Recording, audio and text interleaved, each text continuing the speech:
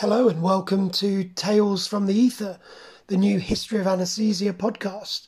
I'm Dr. Ian Barter, an anaesthetist training in Manchester, United Kingdom.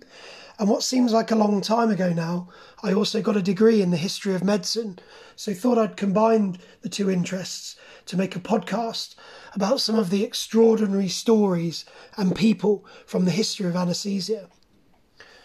It's not going to be a linear history, but instead I'll be pulling out different threads of the story as we go along.